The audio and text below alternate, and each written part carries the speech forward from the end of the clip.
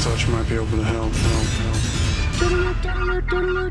This is a My Talk Dirt Alert. Everything you need to know from the world of entertainment and pop culture at the top of every hour on My Talk 1071. Now tell us everything.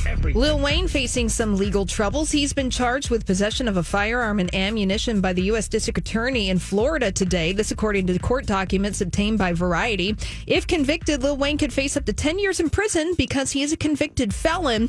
And according to the Miami Herald, Wayne was traveling on a private plane last December when federal authorities searched the plane and discovered a gold-plated pistol, which he told investigators at the time was a Father's Day gift.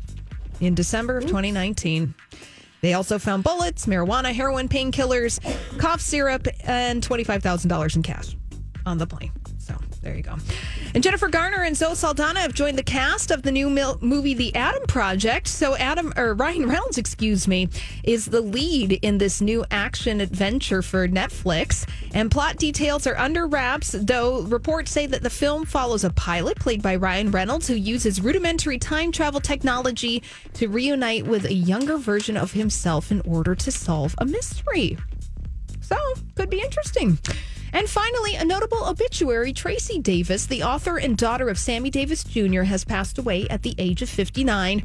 Her ex-husband informed the Associated Press that she passed away in Franklin, Tennessee. Now, she's the author of the 1996 Sammy Davis Jr., My Father, which is going to be the source material for an upcoming Sammy Davis Jr. biopic written by Lena Waithe.